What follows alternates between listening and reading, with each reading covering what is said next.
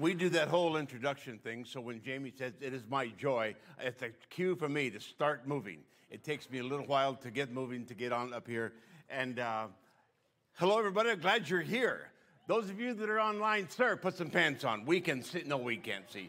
We're so glad you're here. Ate too much turkey. I know it's hard to get you and the fam out of the doors for the Sunday after. But I'm glad you're here, and I'm glad for what I get to talk about today. I'm going to talk about a cause for Thanksgiving, and I am excited about it. I hope you are too. Time will tell, won't it? But let's just get into it. Number one, a gift can be overwhelmingly wonderful. Who's ever been gifted with anything that absolutely was overwhelmingly wonderful? Anybody here that you got a gift from somebody? Now, I thought of several times in my life when somebody's gifted me and helped me, not just with money, but open doors and opportunities and things like that. And I thought I had it beat until someone came this morning, and during Thanksgiving, their son gave her a 2022 Lexus. Free.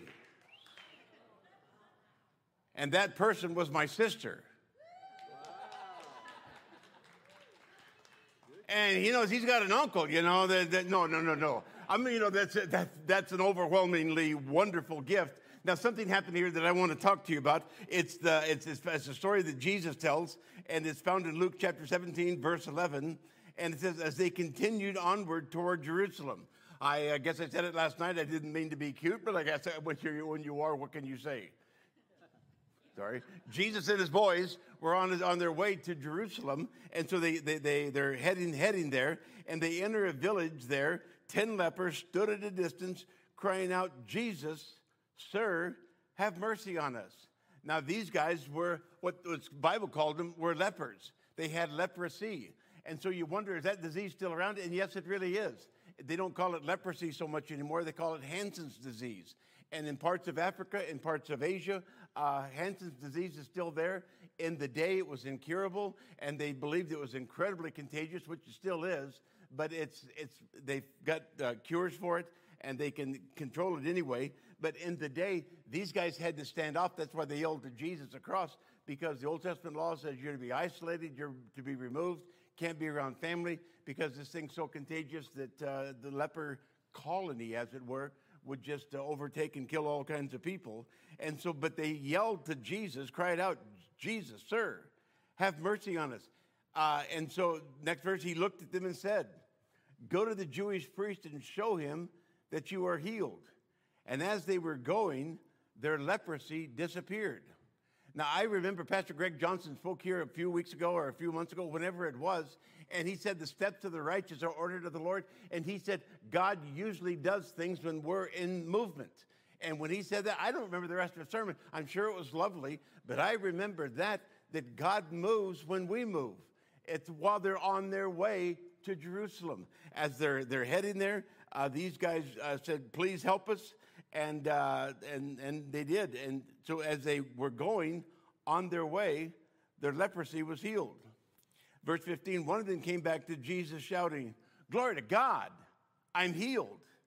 He fell flat on the ground in front of Jesus, thanking him for what he had done.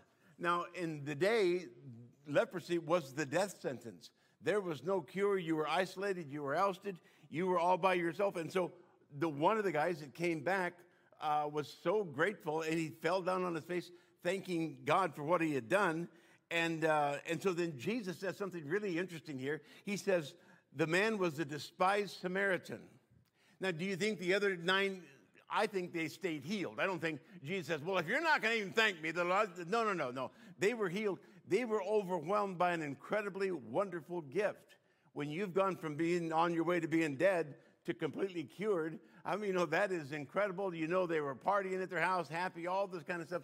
One guy came back. Doesn't mean the others weren't grateful. They just didn't come back to thank him. And so then Jesus points it out that this one that came back was a despised Samaritan. How many know racial tension isn't anything that's new? Right. And so you usually tell folks that are speaking or talking around, don't talk about that. Stay off the subject. Too bad Jesus couldn't have come to my leadership training and learned how to be more culturally sensitive to other people. Jesus says, this guy was a despised Samaritan, by the way, who came back to thank me. Now, the Jews hated the Samaritans, and the Samaritans hated the Jews. And so what really happened, I trust not to bore you with this. I won't go on and on and on. When I see eyes begin to roll, I'll go on to the rest of the sermon. What happened is that King Saul was the first king of Israel. Then there was David. Then there was Solomon. And Solomon built these huge temples and beautiful things and on and on and on. But to build that kind of stuff is very expensive.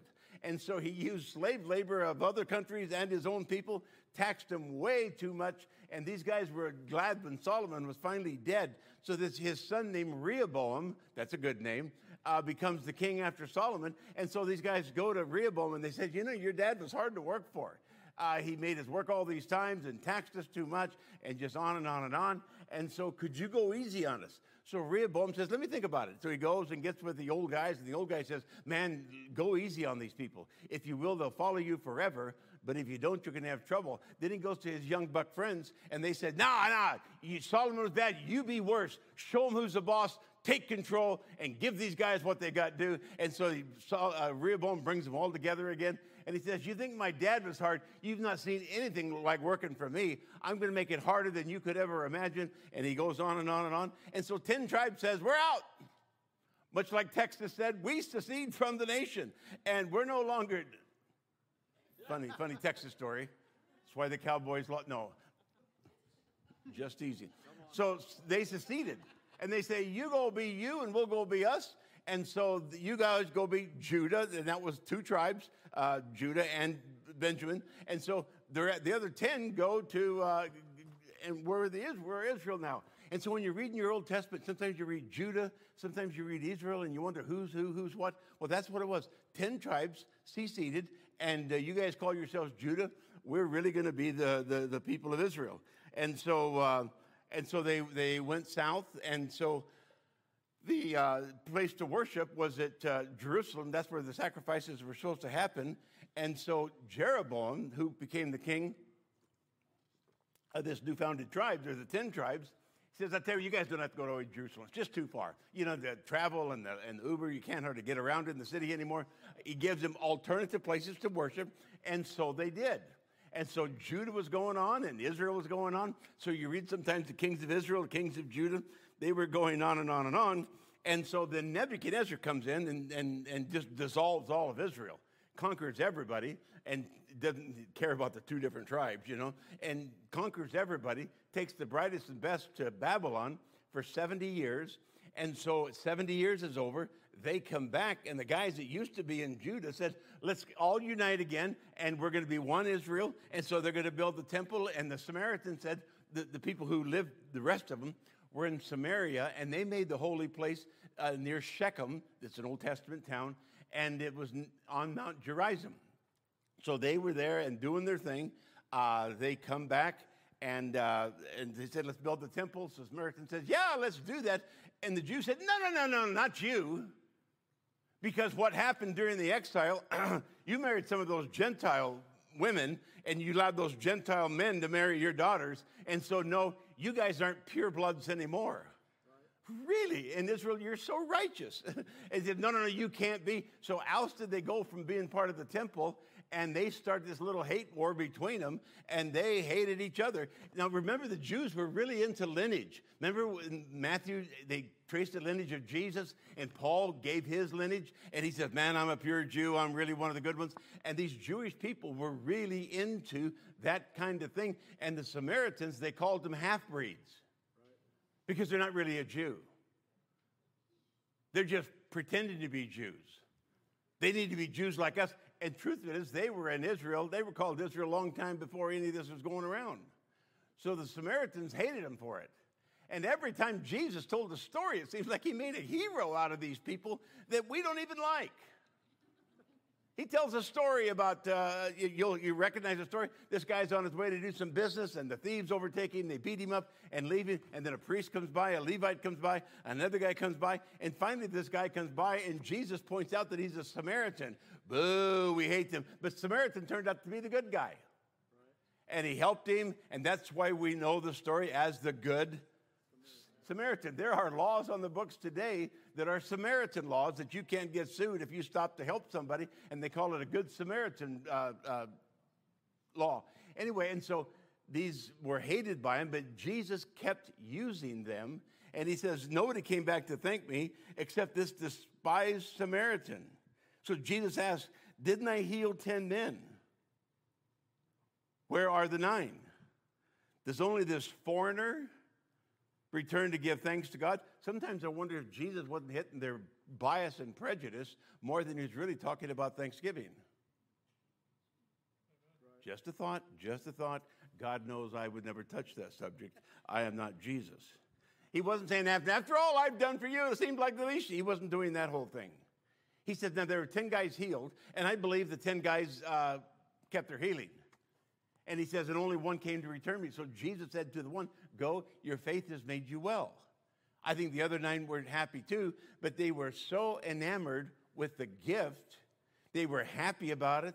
Wow, you wouldn't believe this thing. And they were so happy with the gift, you almost forget where the gift came from.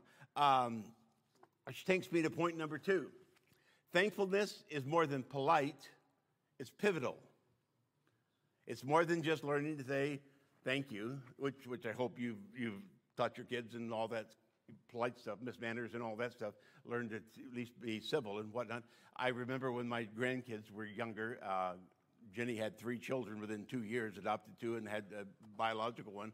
And so when the kids are 5, 6, and 7, and you come along at Christmas time, and they're just, you're opening a ton of gifts, and they're ripping things open and all that kind of stuff. When it was all over, Jennifer would say, now what do you say? More? What do you say? And they didn't have a clue, so she'd say, thank you, Grandpa, thank you, Grandma. So they would say, thank you, Grandpa. And it got to be kind of a joke. And it was cute, and they were learning to be grateful and all that kind of stuff. So as they grew up a little bit and grew to high school, some are out of school, some are in college, some still in high school. Now every time I give them a gift for Christmas and I know what will come, when I give them the gift, they go into that little monotone thing, and they'll say, thank you, Grandpa. And I'm telling you, the gratefulness is just underwhelming. So I think it's more than just being polite. I think that it's pivotal. And Romans 1, anybody ever read Romans 1? If you're feeling really good, read Romans 1, especially the last several verses, and it'll depress you if nothing else will. It says, although they knew God, Paul is talking, and they neither glorified him as God. See, they weren't obedient. They didn't surrender. They knew about God, but they didn't glorify him as God, nor were they grateful. It seems like a small little, nor were they grateful. Really, that means a lot to you? It says, you ever talked to anybody who wasn't grateful? You ever talked to anybody that says, I've never had anything done for me. Nobody's ever helped me. And you want to say, really? What do you have to be grateful about? And they'll think and just can't come up with anything. Nobody ever helped me. I've talked to people and they feel so abandoned. They feel so alone. I've talked to parents. I've talked to children. I've talked to couples. And on. I talked to a couple one time doing some counseling, which I don't do anymore because I don't do it very good. And I just quit.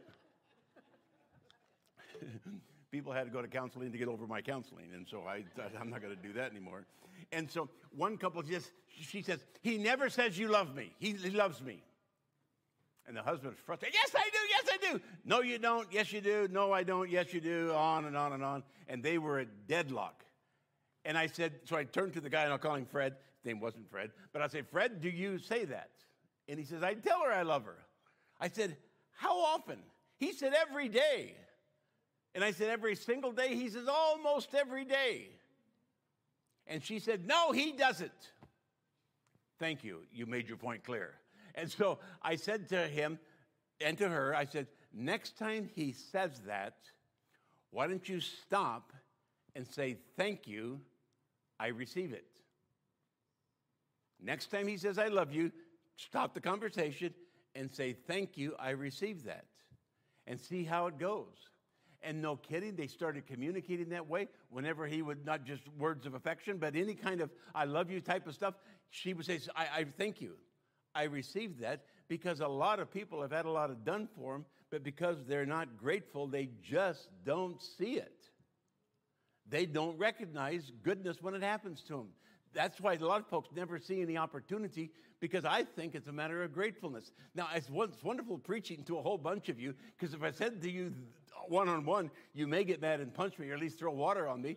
The truth of it is, a lot of folks feel that nothing's ever been done for them, nobody's ever helped me, and I'm just wondering, could it be maybe that you're kind of ungrateful and you don't see the help when it's given? Could it be? I'm not saying it is, but maybe a lot has been done for you that you just can't see. See, I think unthankfulness makes you blind. You don't, or you can't see it. I think that's why it is pivotal. So look at Romans, continue on. Their thinking became futile, and their foolish hearts were darkened. They didn't glorify God. They weren't grateful. And so what became the process of their foolish heart was darkened. And it doesn't happen overnight. It is a process where they became futile in their minds. Their foolish heart was darkened. And it was a downward spiral. I'm not going to read it, but the end of Romans 1 says, God let them go and indulge them in all kinds of sexual sins. Every kind of wickedness, greed, hate, envy, murder, fighting, lying, bitterness, backbiters, haters of God, braggarts, always thinking of new ways of sinning. They tried to misunderstand, it says, broke their promises, were heartless, without pity. They did evil and encouraged everybody else to do the same. That's quite a downward spiral of a culture that goes to hell in a handbasket, as it were. And I think the pivotal point was they never learned to be grateful. Never learned to say, thank you, God.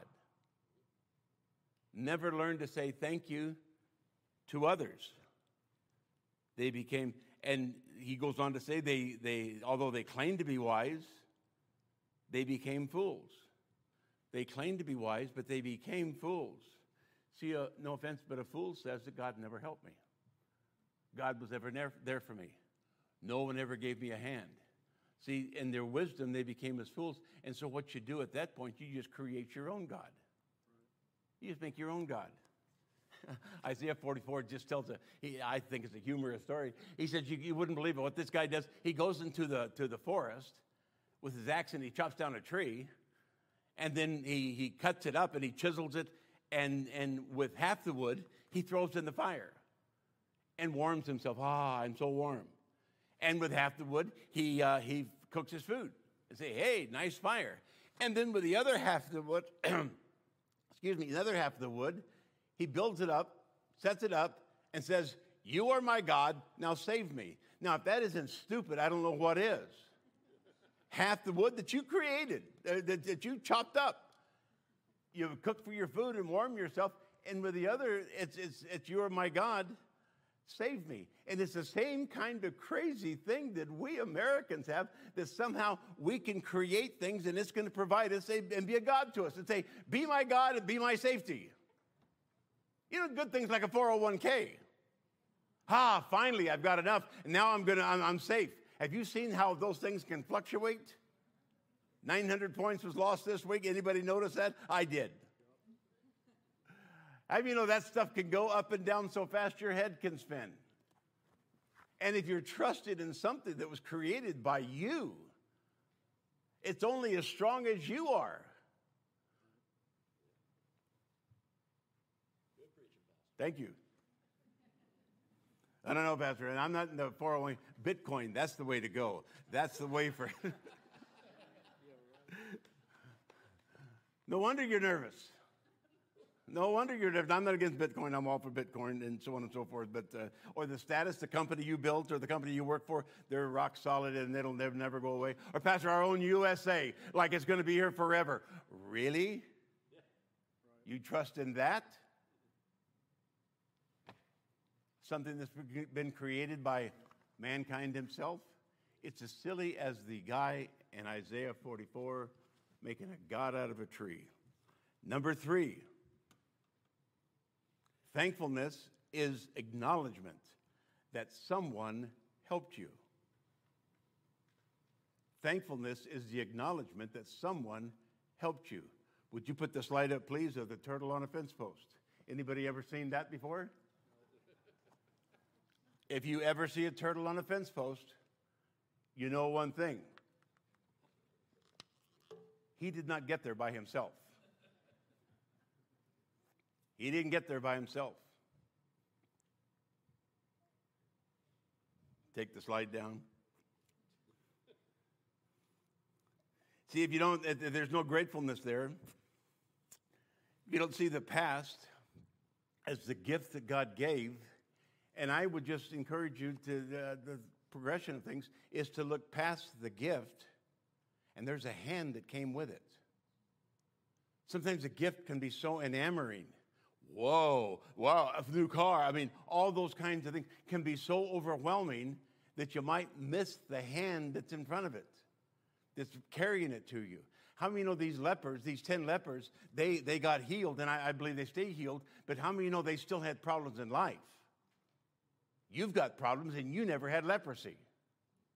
So all their problems didn't go away. I talked to a guy one time that had a lot of money, and he says, people think because they have a lot of money, we don't have any problems. We don't have money problems, but we got every other problem that families have, just not money problems. And so you think that if you can understand that there could be some more help that is needed in the future. And so just being enamored with a gift, if you can understand that it was brought to you by someone. Read a book not long ago, What Got You Here Won't Get You There, Won't Take You There. What got you here, whatever level of success you might think you're at, will not take you to the next level. Unless you understand it's by the hand of the grace of God and the hand of wonderful, wonderful people that helped you get to where you're at.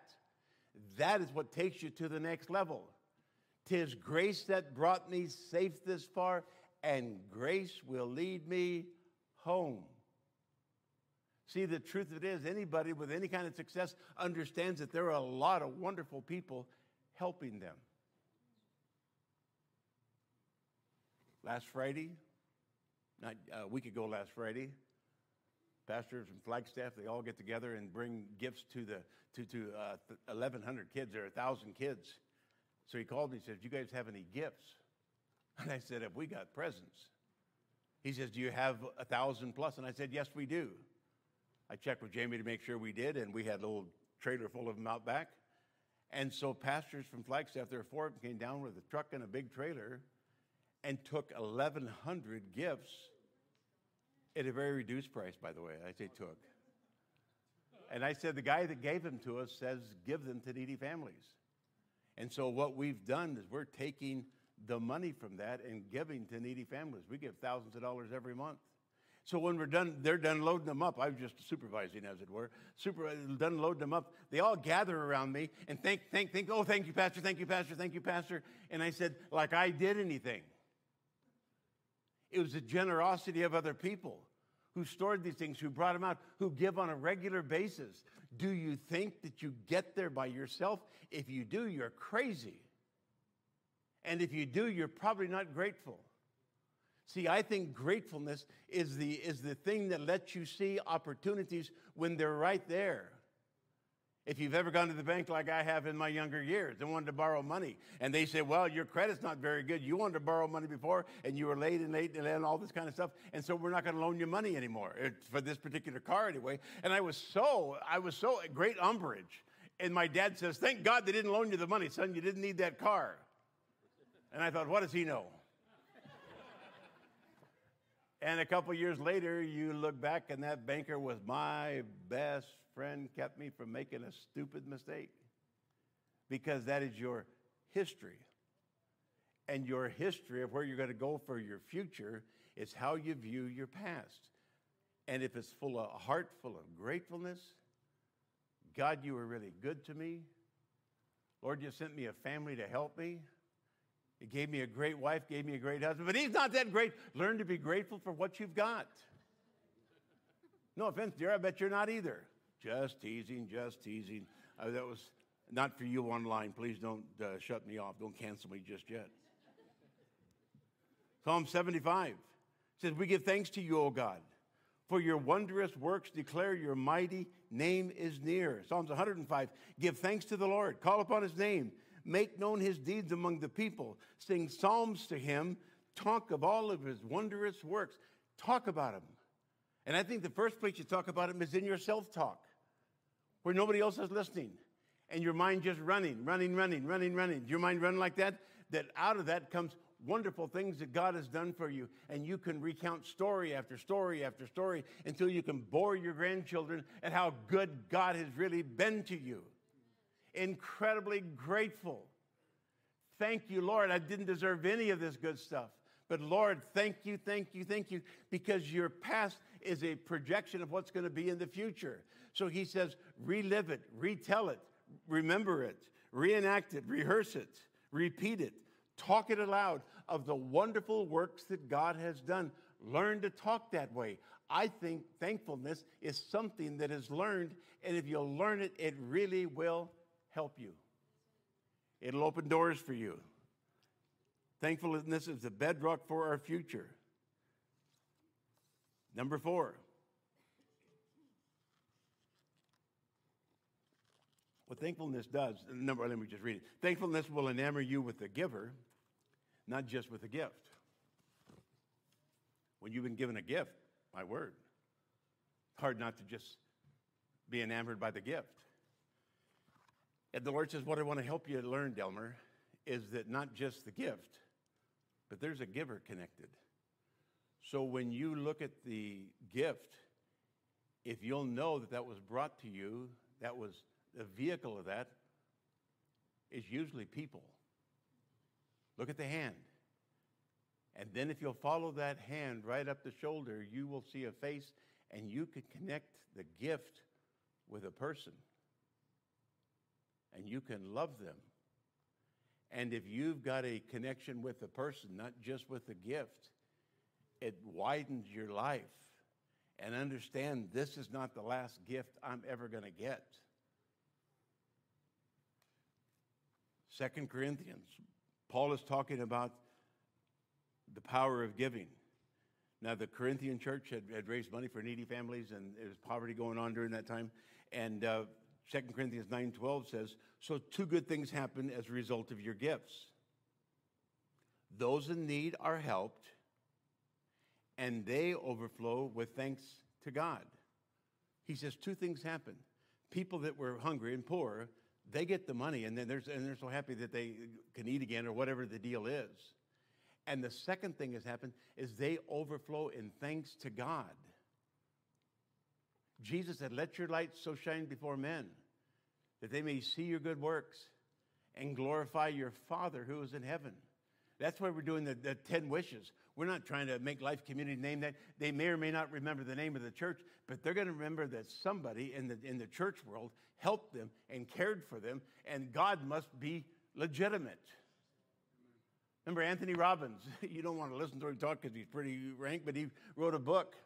I forget the name of it. Read it several years ago, and he was talking about money, and he said he was raised so poor they couldn't eat, they were starving, and he says some church came on Thanksgiving and gave them a food box. And I thought, how many food boxes we've given away? And you never know if you've given one to Anthony Robbins type of people or not. And he says, I remember that, and as a poor child with a single mom, if I ever got a chance that I would return that gift, and I thank God. He says he thanks God because he believed that God brought that to him. And he turned out to be a bazillionaire and has given millions and millions and millions of dollars away to needy families. But people connect the gift that you got with a God that cares about them. Several years ago, and I wish we could do it every year, we can't. Leading Edge Academy, the state did some wonderful things and gave us extra money, and we ended up with $300,000. And I went to the board and I said, you know, we're always on a tight budget. We give a little Christmas gift to our teachers and staff and workers. And I said, why do you say we give all $300,000 away to our people this year? And they all agreed we're going to do that. I didn't tell anybody. We had them all in this room. There were 200 plus people, and we usually give about $100 away.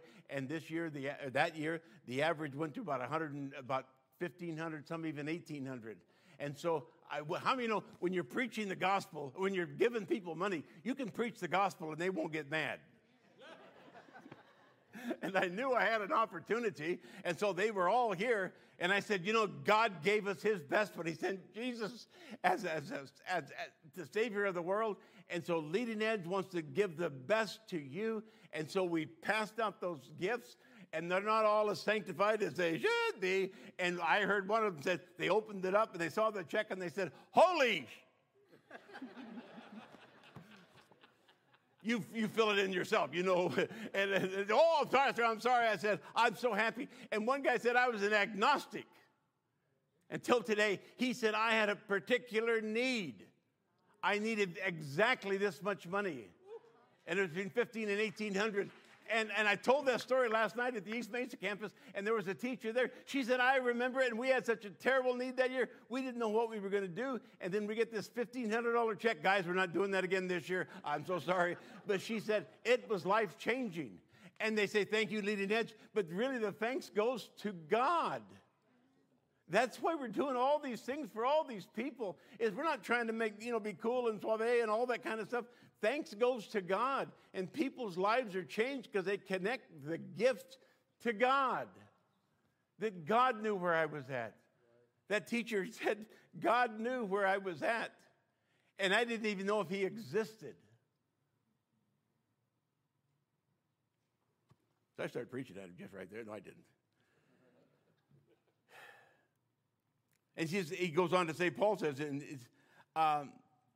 those you help will be glad not only for your generous gifts to themselves and to others, but they will praise God for this proof that your deeds are as good as your doctrine. How many know our deeds need to be as good as our doctrine? Amen. We ought to walk and talk the talk, or whatever they say. Verse 14, and they will pray for you with deep fervor and feeling because of the wondrous grace of God shown through you. Thank God for his Son, his gift, too wonderful for words. Takes me to number 5.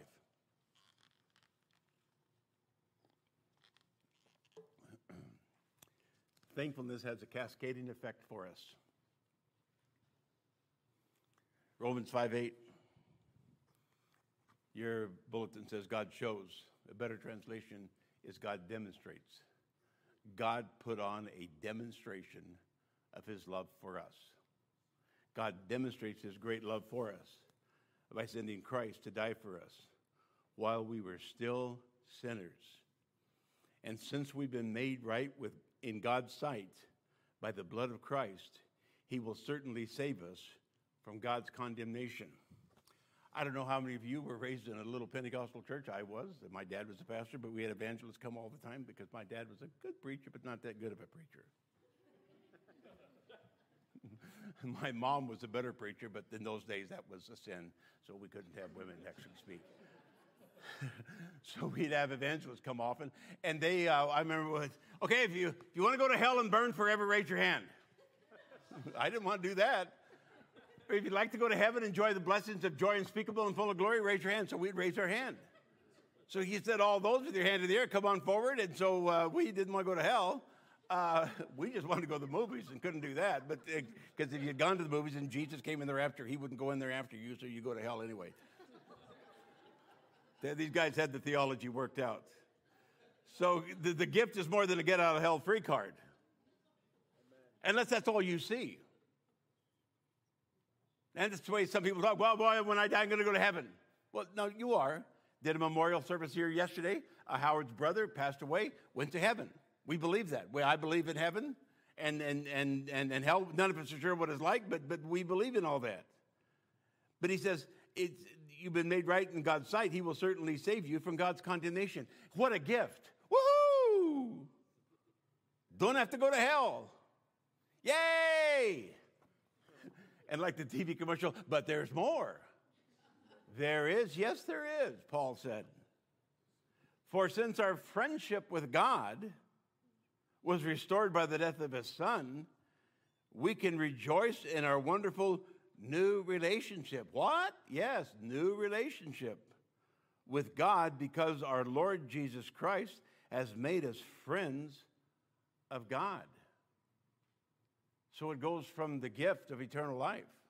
Wow. None of us deserve that. Wow. But you see a hand that brings it, the nail-scarred hand of Jesus. And it comes to a face.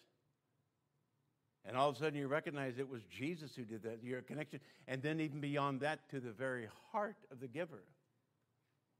The gift was wonderful, but you know what you really got out of it? You're a friend of God. What? Yeah. A friend of God. You and God can hang around. You and God can go places. You and God can do what friends do. You become a very friend of God. The heart of God's relationship. Some people never do see good when it happens. I'm convinced there's opportunities in front of us all that sometimes we just can't see. Somebody else can see them. Somebody else swoops in and takes it and does well. And you think, why didn't I see that? And I don't want to condemn you, but it could be you're not very grateful. Because I think gratefulness of what God has done in the past opens the door to see possibilities of the future. It's like the bedrock for the future. Thank you, God. You've not just the gift of salvation, but you've made me a friend of yours, that you and I can hang around together. And I'm not meaning to drop names, but when you're hanging around with God Almighty, you don't have to drop names anywhere. You can be friends with some of the lowliest people in the world and not ever wonder, because you are an associate of the eternal God. You are friends with eternal God. And I think gratefulness is the pivotal key that helps us see what's in front of us. John, come on back. We're going to wrap it up. God uses gifts, help, from Christians and non-Christians. It doesn't have to be just from church folks. No. God delivers wonderful things to me often through the hands of people who don't even know him. Because God is like that. He can use those who are willing and those that are ignorant. And he does it all the time. I think gratefulness is a learned response. And it starts with being grateful for what you have now. Is there anything to be thankful for?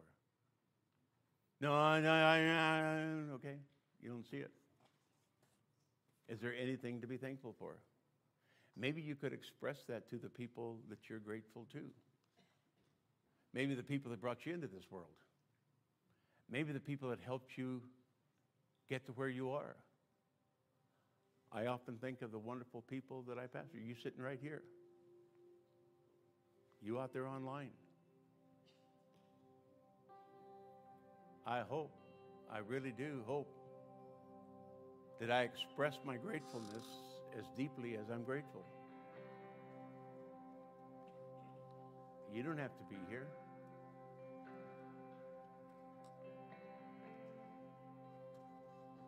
There's better, bigger, cooler churches around. But thank you.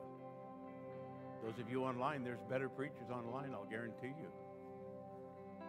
I could name them. But you're here. Thank you. See, I think gratefulness will go a long way to help you get to where you want to be.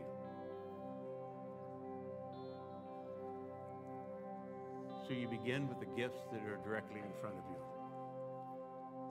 And maybe you're online, or maybe you're here and you've never really opened your life to the gift of salvation, to the gift of Jesus, to the one who died for you. Maybe you were brought up in a home or in an environment where you got to make it on your own. Ain't no free lunches in the world, boy. Maybe you were brought up in that kind of an environment where you were taught to be self-sufficient. Get her done. Make it happen. And so for you to rely on the help of someone else just goes against everything you've always believed. Matter of fact, you may be a little critical of those who do. But to rely on the one who brought you eternal life, to lean on him, to rest in him, to put your trust and confidence in him, to acknowledge that he is your God and that you are not your own God, but he is. Let me pray for you. Heavenly Father, I thank you for these dear people that have come today. And Lord, we do acknowledge you as being our Savior, as being the gift giver. And we are eternally grateful for your wonderful gift of love, salvation, and eternal life. So bless, I pray, in Jesus' strong name. Amen.